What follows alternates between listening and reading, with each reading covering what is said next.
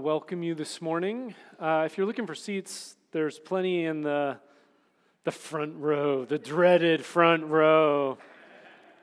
My name's Tony. I have the privilege and pleasure of being on pastoral staff here. Yeah, thank you. Give him a round of applause. If you're a kid and want to hang out with other kids, there are folks back here that would love to hang out with you, so feel free to go hang out with them. If you are not a kid and you're stuck with me, we have a bit of an adventure this morning. So often on Sunday mornings, you get kind of a monologue from a preacher, and sometimes it's good and sometimes it's not. And this morning we want to mix it up a little bit, so we're talking about the Holy Spirit. And the thing is, it's one thing to say, this is who the Holy Spirit is. Look at the New Testament. Awesome. It's a whole nother thing to do that and have people share their stories of actually how they've been impacted by the Holy Spirit. So this morning's going to have a little different flow. We're going to have 2 stories right at the beginning. I'll share for a little bit, and then we're going to have 3 more, and then we're going to go into worship. And I think my invitation to you is to listen to what I have to say, listen to these stories, and just discern what is the Holy Spirit saying to you. As you listen to the way the Holy Spirit works in their lives, the way the Holy Spirit seems to work in the Scriptures, and then turn it back on yourself and say, what is my relationship with the Holy Spirit like? Make sense? Do you understand your role? Okay. I want to invite up Steve and PJ. They're going to share first. So give them a round of applause.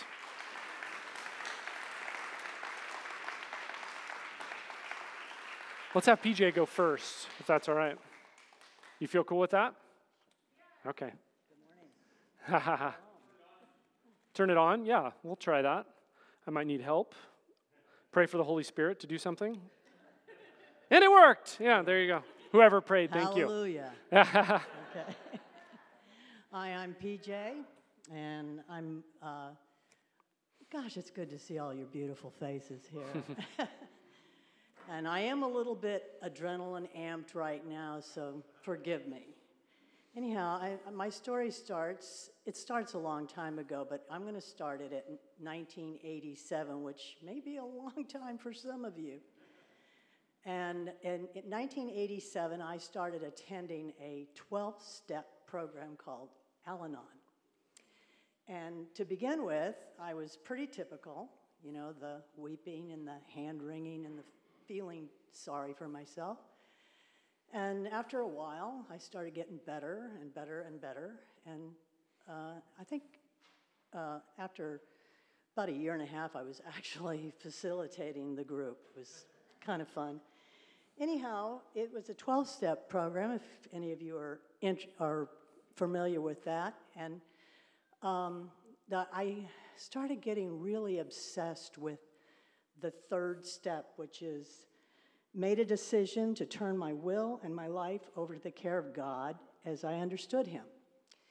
So, I have kind of one of those kind of artistic minds, so I kind of go to I go back and forth between the right and the left brain, and I just thought, oh, wow, God, as I understand. Well, I don't understand Him at all.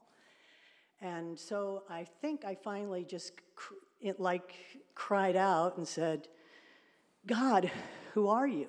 I need to know. And you have to understand, I'm not a believer. I'm just a regular pagan heathen. And anyhow, so then after crying out, and not long after, but not immediately, but pretty soon, I just heard this voice in my head, and it said, go to Mayflower Church. Well, I don't know if you know this, but this used to be called Mayflower Church once upon a time, a long time ago. And I love the name Wellspring. I'm glad we've been, I'm so grateful for what God has done here in resurrecting Mayflower from the ashes and made it Wellspring. It's a wonderful thing. Anyhow, so I can't remember whether I had to look it up in the phone book or not, but I because it was 18. It was 18. It was 1987, and we didn't have smartphones back then. We had phone books, and so I came here, and I just kind of sat in the pew. There was like 45 people here, and they were all loving and kind and invited me to Bible studies and their homes and all kinds of wonderful things. That they were just very accepting of me. And I was, kind of still searching and looking and listening.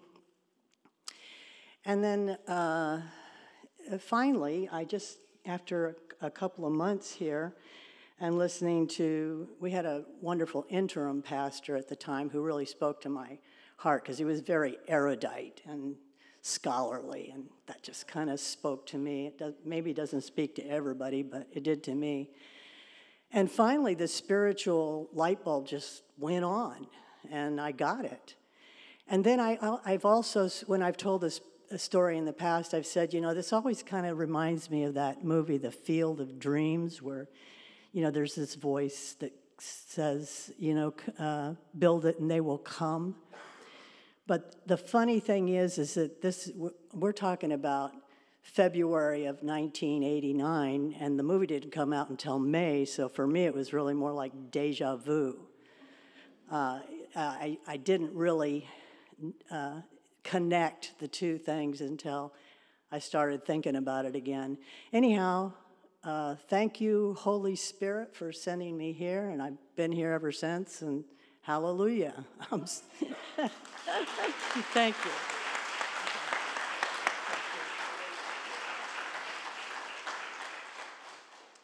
Good morning, everyone. I'm Steve Hayes. We've been coming here for a little while. We're probably like everybody else, kind of feel like we're new, but then other people think we're long-timers because we've been here longer than they have.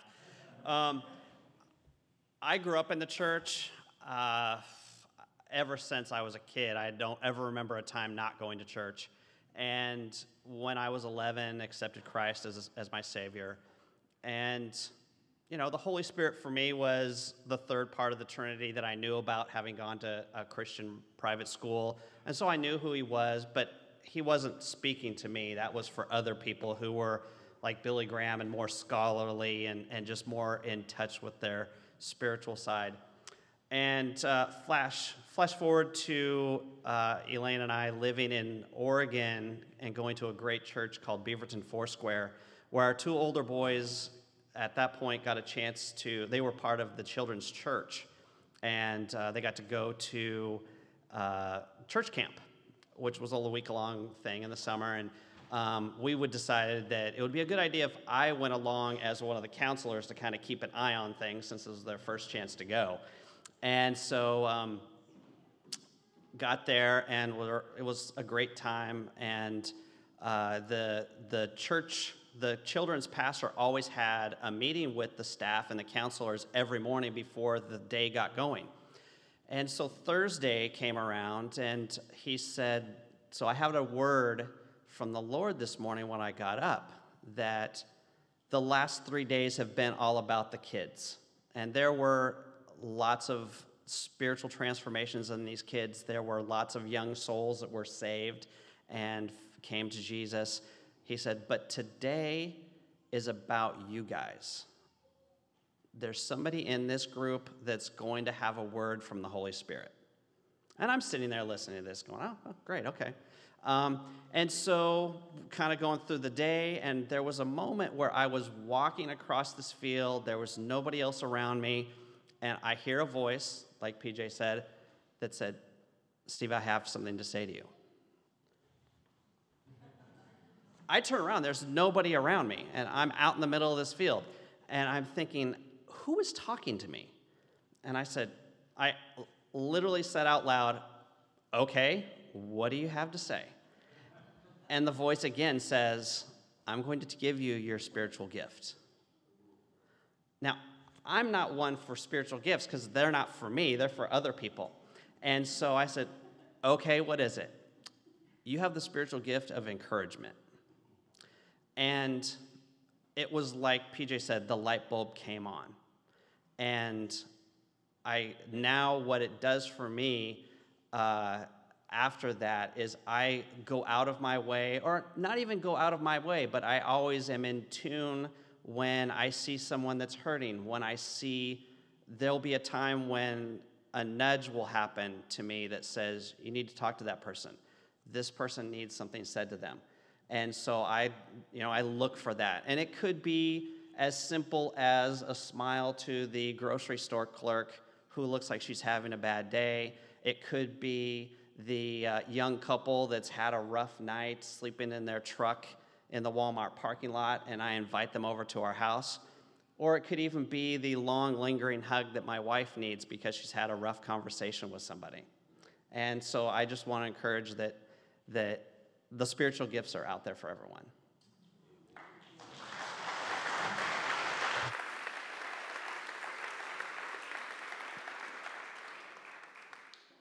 Now, depending on your experience and background, you might be like, whoa, that was cool, or you'll be like, this place is crazy. I want to start with a story or an analogy, really. This is a picture of me in my favorite chair.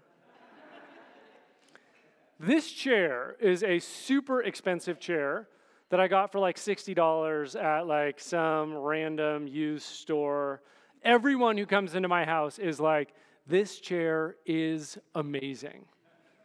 I love this chair. I love it. But the thing is, this chair doesn't love me back.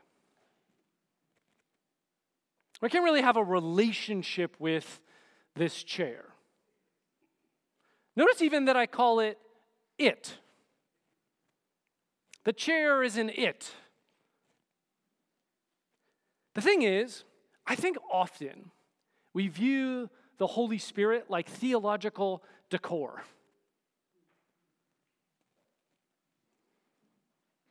We view the Spirit like some sort of impersonal force that we call it. But the truth is, the Holy Spirit is a person. And you'll never develop a relationship with the Holy Spirit if it is theological decor in your life. Why? Because you won't share with the Holy Spirit your struggles. I don't share my struggles with my chair. I just sit in it and enjoy the glory, you know? I don't ask my chair for help. I've spent a lot of time thinking about, so why when we think of Father, Son, Holy Spirit, do we have such an easy time thinking of the Father and the Son as persons with whom we can relate? But the Holy Spirit, we sometimes have a harder time. I think in part, it's because in English, when we think of the Father and the Son, we have just default categories of you relate to a father, you relate to a son. Right? We think of them in familial terms and relational terms. The Holy Spirit often doesn't register the same way in our minds.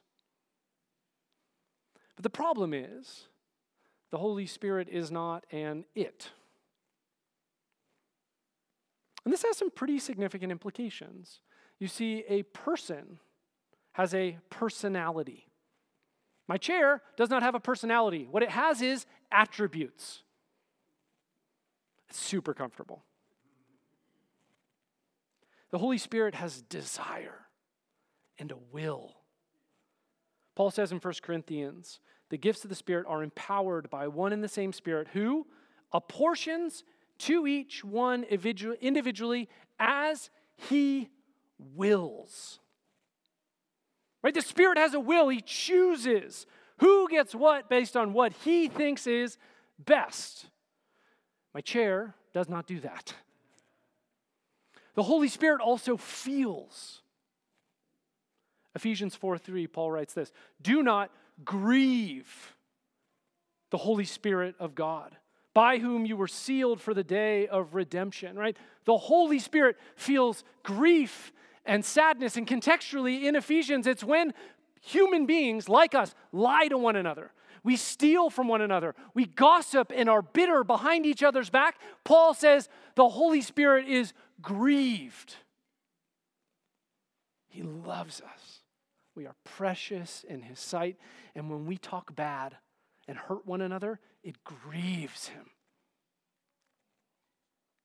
The Holy Spirit is the third member of the Trinity, not an it, but a person with whom we're invited into relationship. And one of the things that's beautiful about PJ's story is she identifies, right, the Holy Spirit is wooing her into relationship before she even chose it. The Holy Spirit friended her before she even thought about it.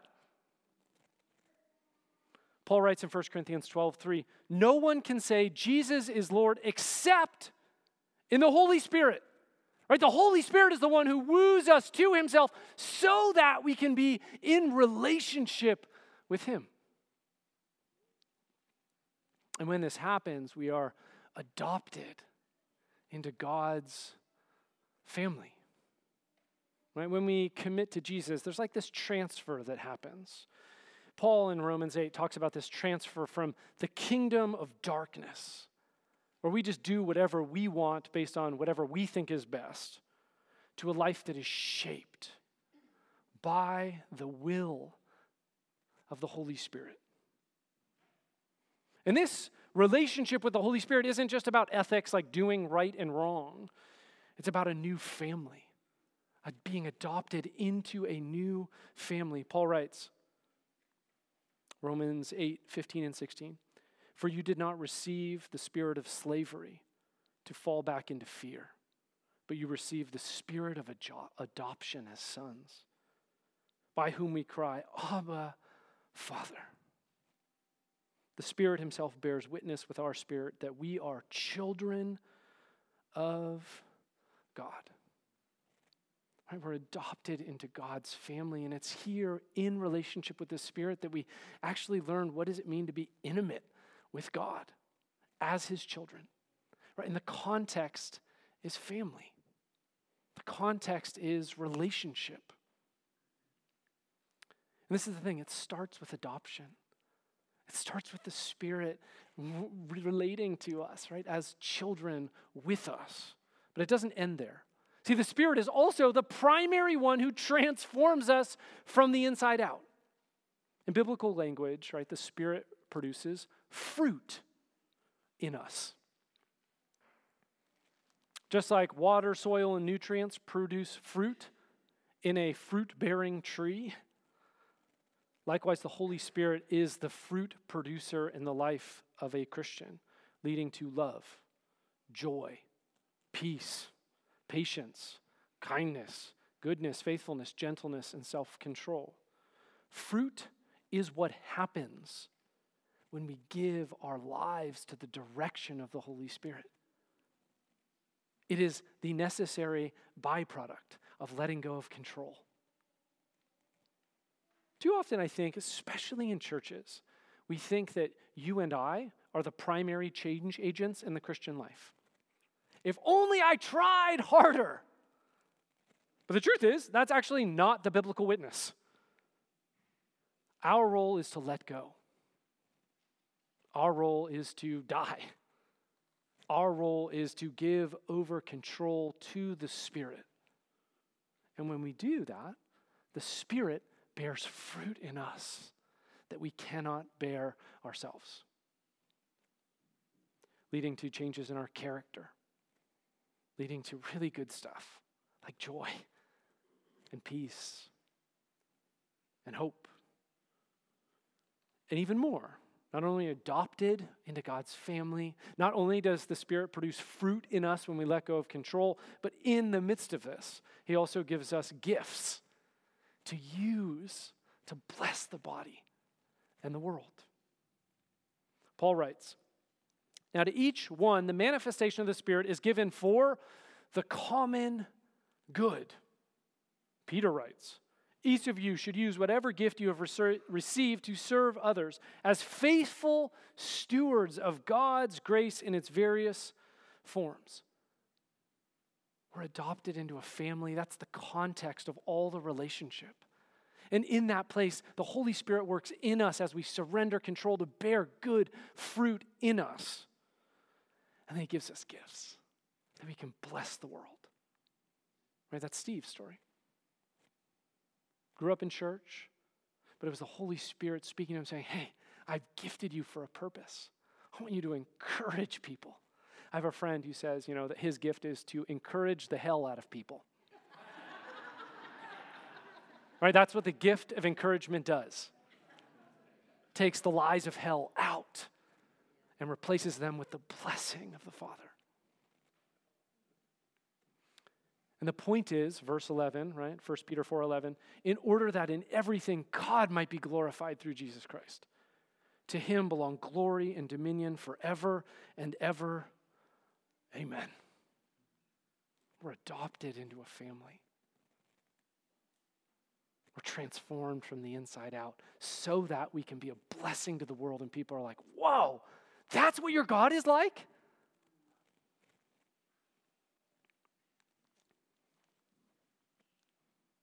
And through it all, we're invited into a real-time conversation with the Spirit. If you flip to Acts 16, you see this passage where Paul is trying to get into Turkey, which is modern-day Asia Minor. He wants to preach the gospel, he wants to do a good thing, and in the midst of it, the Holy Spirit says to him, no. It says textually, the Holy Spirit forbid Paul to speak in those areas. And this is what I mean by real-time relationship, right? Real-time conversation. Paul's like, I want to go to Asia. The Holy Spirit's like, nope. If you imagine it, just like the disciples walked in the dust of Rabbi Jesus. When he turned left, they went left. When he went right, they went right. They followed him. In the same way, we are meant to be in a conversational relationship with the Spirit that directs our lives. So we follow the Spirit. Paul writes in Galatians that we are to keep step with the Spirit. We're in a real-time relationship with the Spirit who speaks to us. This is true, right, as we are in the context of God's family, as the Spirit is bearing fruit in us, and as he's giving us gifts to bless the world.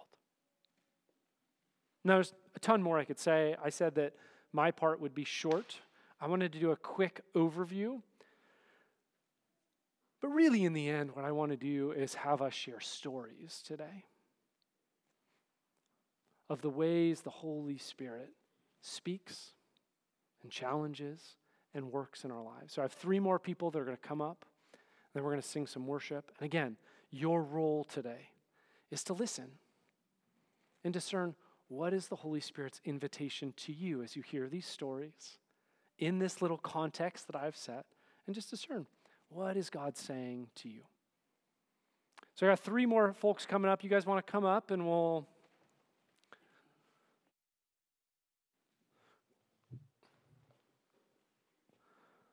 Thanks. So you guys want to go first? And then Susie will go next, and you can go last. Is that all right? You can hold the mic or talk into it however you like. How do you like? I don't know. We'll see. I think we're good. So we're Andy and Terry Belici, and we got married very young, and that was a very long time ago. First few years were very nice. We were in love, but it didn't take long for our immaturity and selfishness to start catching up with us. We started partying and pretty much made a mess out of our marriage. I ended up having an affair with my best friend's husband, and everybody found out about it. It devastated Andy. I broke her heart, and I was so ashamed of what I'd done. And I say it's what I did. It's not something that happened. An affair doesn't happen. It's a choice. And I knew I had no one to blame but myself. And I also knew I never wanted to let anything like that into my life again. So I started going back to church. And I would sit way in the back pew and look around at all the good people in church and think, man, if they knew what I did, they'd be so shocked. And I bet you nobody here has ever done anything as rotten as I did. And while I was thinking that at one point, the pastor was reading Luke 15:7, that there's more rejoicing in heaven over one repentant sinner than over 99 righteous people who have no need to repent. And I was so shocked. I thought, I'm a repentant sinner? They're rejoicing in heaven over me? That was the first time the Holy Spirit spoke to me personally through the scriptures. And that began my journey of healing and restoration in the power of the Holy Spirit. She does it good. She doesn't have to have her notes.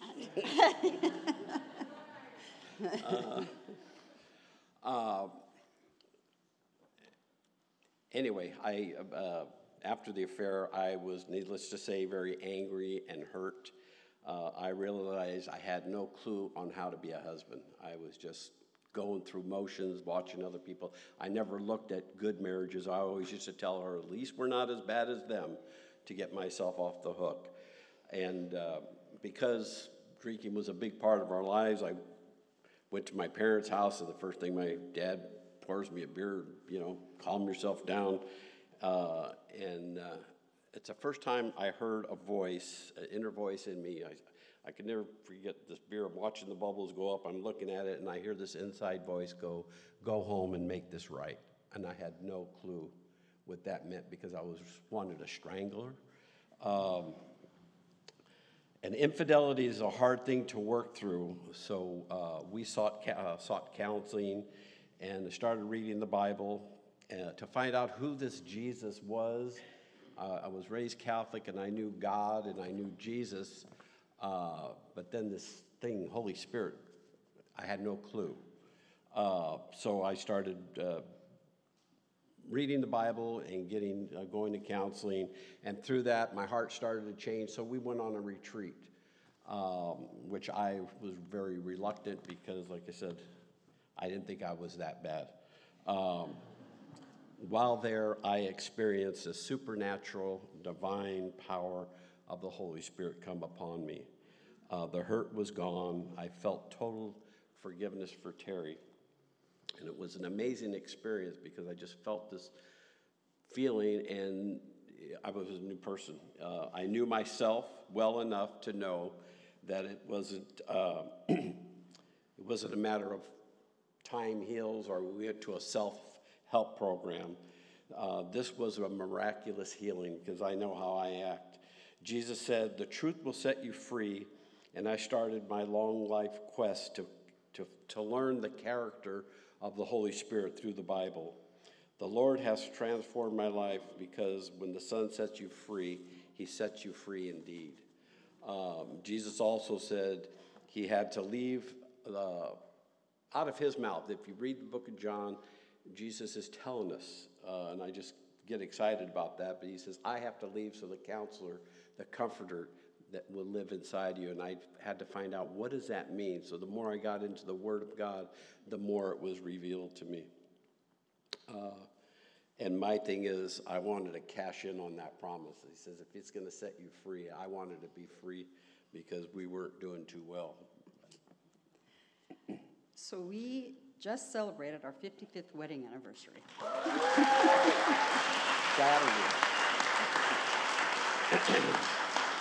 And that wouldn't have happened without the miraculous healing from the Holy Spirit. The Lord has used our story to give other hurting couples hope that if he could put us back together, he can heal anybody. And my friend, whose husband I had the affair with, she committed her life to Christ all those years ago. And she forgave me. The Lord restored our friendship. We were involved with prayer meetings together. We did retreats together. In her words, the Holy Spirit filled her heart with love for me after what I had done to her. So anytime I'm tempted to withhold forgiveness for somebody because they hurt my little feelings, the Lord reminds me, start asking me to fill your heart with love for that person. So I just want to go a little side. She was my cousin, and she called, and I went, no. She goes, I want to talk to Terry. I said, no, because it was divided the whole family. Yeah. And in the years to come, we forgave her, everybody forgave her, but she didn't forgive herself. Yeah. And she called her one day and says, everybody has forgiven you, you haven't forgiven Yeah, yourself. she had to lift that burden because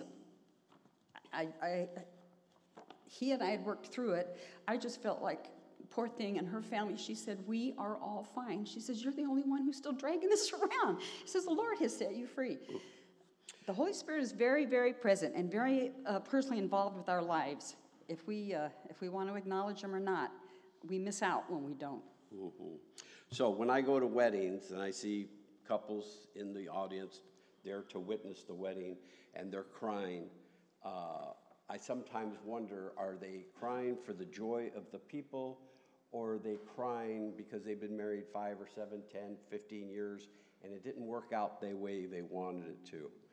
So in the Lord has blessed us to be able to do this, but we also do it for couples. If this is ringing or resonating to anybody, doesn't mean you have to have an affair, but if you're married, we call it a tune-up. We're not professional, and we don't charge. We just do it because the Lord saved us, and we want to be there. And this is also for engaged couples. If you're dating and you're engaged and you want just some mentoring, we're available. Tony would give you our number. And we're completely confidential. No one will ever know that you met with us unless you tell them yourself.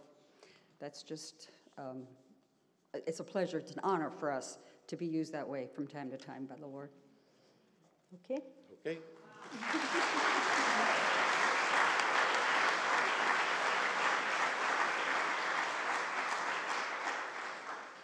Hi, I'm Susie O'Donnell, and very glad to be here with you.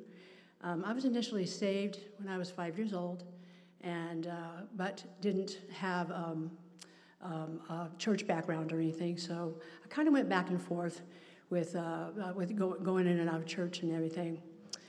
But I have a lot of experiences with the Holy Spirit, but I came from a Pentecostal background, so it's the Holy Ghost.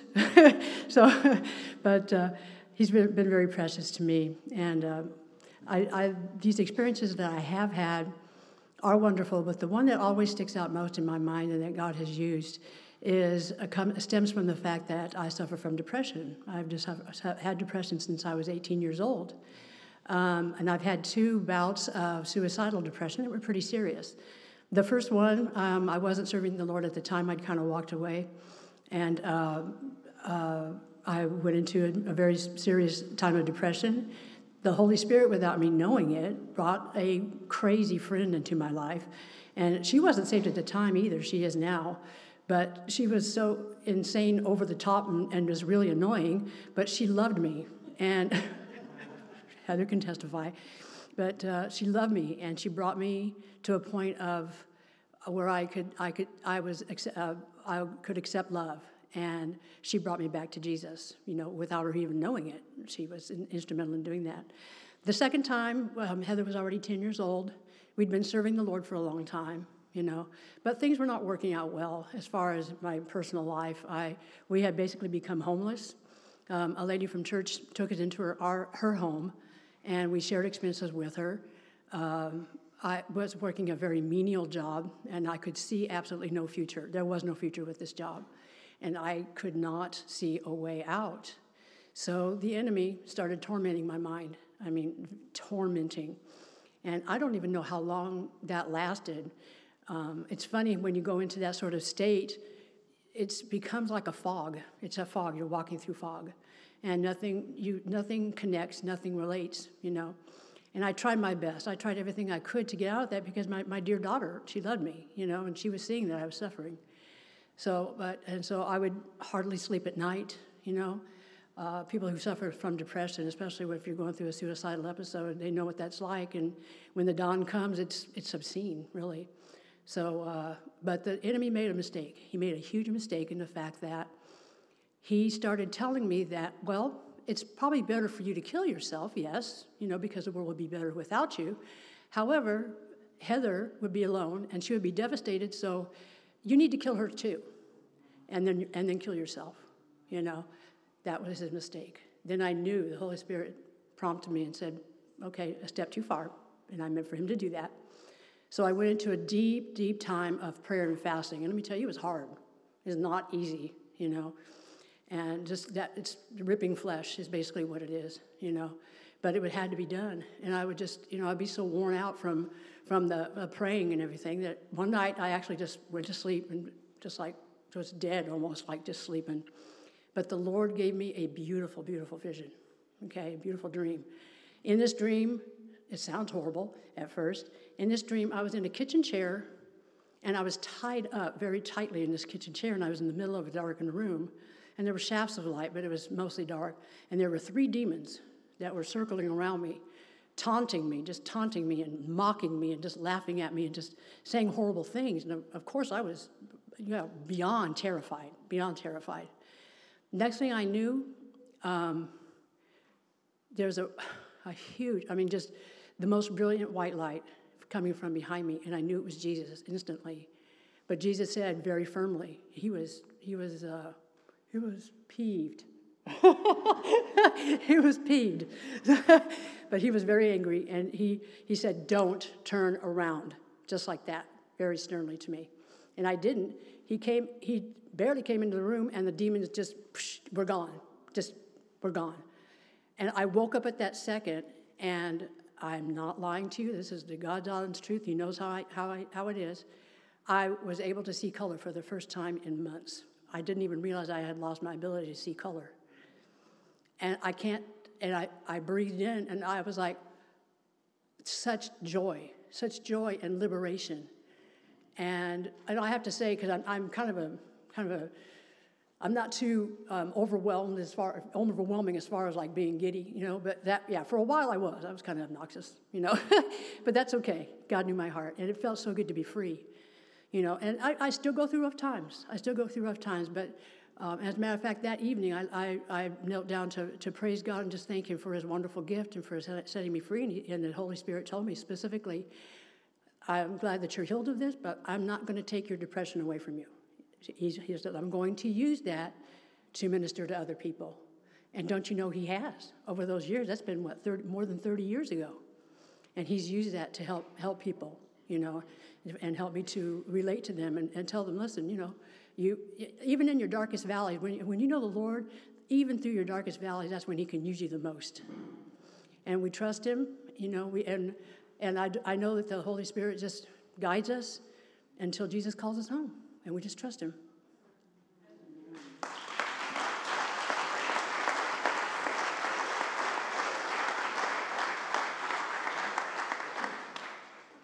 Good morning, everyone. My name is Count Harris. It's really good to see you and to have a chance to share some of what God's been doing in my life. My wife and I have been coming here for about a year. And thinking back 11 years, I arrived at my first job, my first duty station, and immediately reached out for help. I recognized I needed some encouragement. I needed people to run the race with during difficult times and during my work. And God's word says, "I will instruct you and lead you in the way you should go. I will counsel you with my eye upon you." And so I recognized, hey, God's going to do that. He said He's going to do it. So God really used a couple in my life to encourage me and to help me, and also to help me break free from relationships that were really outside of God's will. So fast forward, it was 2018, and I didn't know what was next in life, where to go, where to move. I was deployed to Central America and had several weeks left in the deployment. I was about to become a dad. I received a call, and my leadership asked if I was willing to take a position in Germany, hardship tour. I replied that I'd pray about it and ask my wife. I had a feeling I'd love to go overseas, so I suspected it would be good. Unbeknownst to me, Kimber, my wife, had just met a couple 3 weeks earlier that was relocating to Germany. She was encouraged by Beata, the wife, and her husband Dennis from the Navigators. She brushed aside the thought that we could relocate there. We talked about it and recognized, there aren't really jobs there for us. And so after I received the call, we began to pray about the decision, and she remembered meeting this couple and what an encouragement it was to learn from Beata. After inquiry, we found out that the couple was moving to the same exact town where Orders would take me. And they were praying for intentional disciple makers, people willing to invest their lives in the soldiers, in the Germans, in the people in that community in Germany. And so we said yes. God made it abundantly clear. The Holy Spirit made it clear that we should join this couple. And during 2 years there, when many marriages fall apart, neighbors on both sides left early because of marriage problems. Through many hardships, I lost my best friend. Kimber lost her dad. And COVID-19 lockdowns, you can imagine what that would be like. I can't imagine what it would be like in California, but Germany was very strict. But during those times, we built some of the strongest relationships among the team and with the soldiers. And so we still pray daily for God's work there, and we're amazed at what God can do. And so fast forward to today, just over a year ago, I was, again, at a decision point. Where are we going next, Lord? What's the plan? And a good friend of mine had encouraged me, hey, pray about coming to Monterey and studying here. And so we were praying about it. And I didn't even know what was happening with my career, but I found out in February last year, hey, you're going to Monterey. And so 5 years ago, maybe even 6, that same couple that encouraged and helped me 11 years ago had moved to Monterey and is still encouraging and helping soldiers, airmen, and sailors figure out, how do I trust God in uncertain times? How do I trust Jesus? And the Holy Spirit is continuing to use them. So thank you, Joel and Donna, for your encouragement, and praise God's Spirit for his work. He's the one that counsels us, leads us in the way we should go, and guides us.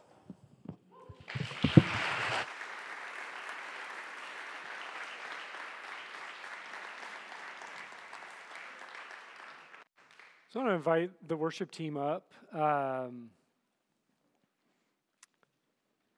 Yeah, you want your water? Feel free, yeah. I thought that was a donation. That's okay. I just want you to pay attention to maybe which story impacted you the most. Right? These stories are all diverse. These are all stories that were sent in to me. People thought, you know what, this story might help someone. And I think that each of these stories talk about different things. Different people in different seasons of life. And I just wonder, which do you most relate to and why? As we enter into worship, right, again, back to the chair analogy. The Holy Spirit is not meant to be theological decor. The Holy Spirit adopts us, works with us in relationship as a family. He produces fruit in us, fruit, character. He gives us gifts to bless people in the world. And he speaks to us. And as we enter into worship, I just invite you. Maybe you have this long history of talking to the Holy Spirit. Maybe you're like, I have no idea what this is like. But I guess I want to invite you into this potentially awkward, potentially revolutionary space where the Holy Spirit is a person and not just a force who actually wants to relate with you this morning. Let's just invite you to adopt a posture of prayer. Holy Spirit, we say, you are welcome here. We want to acknowledge that you have worked in people's lives throughout history. You will work in people's lives forevermore. And we invite you in this moment to work in our lives. Whether we've ever heard your voice before, like Steve, or whether we're here this morning and we're like, I don't even know what I think about the church. I invite you to speak to us like you did to PJ. Maybe you're feeling lonely this morning and you're wondering whether God is with you and leading you, and you relate to Count's narrative. Or maybe you're in this relational stuck place in your marriage, or in your family, or in your dorm, or with your roommates. And Terry and Andy's story is like, oh man, could God do that to me? Maybe you come in this morning overwhelmed with sadness or grief or worry or depression. And you're like, I wonder if the Holy Spirit could bring me joy.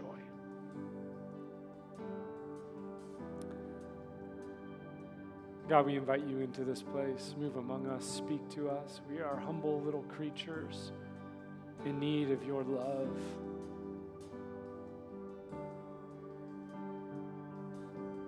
If you feel up to it, I'd invite you to stand and sing this song about the love of God.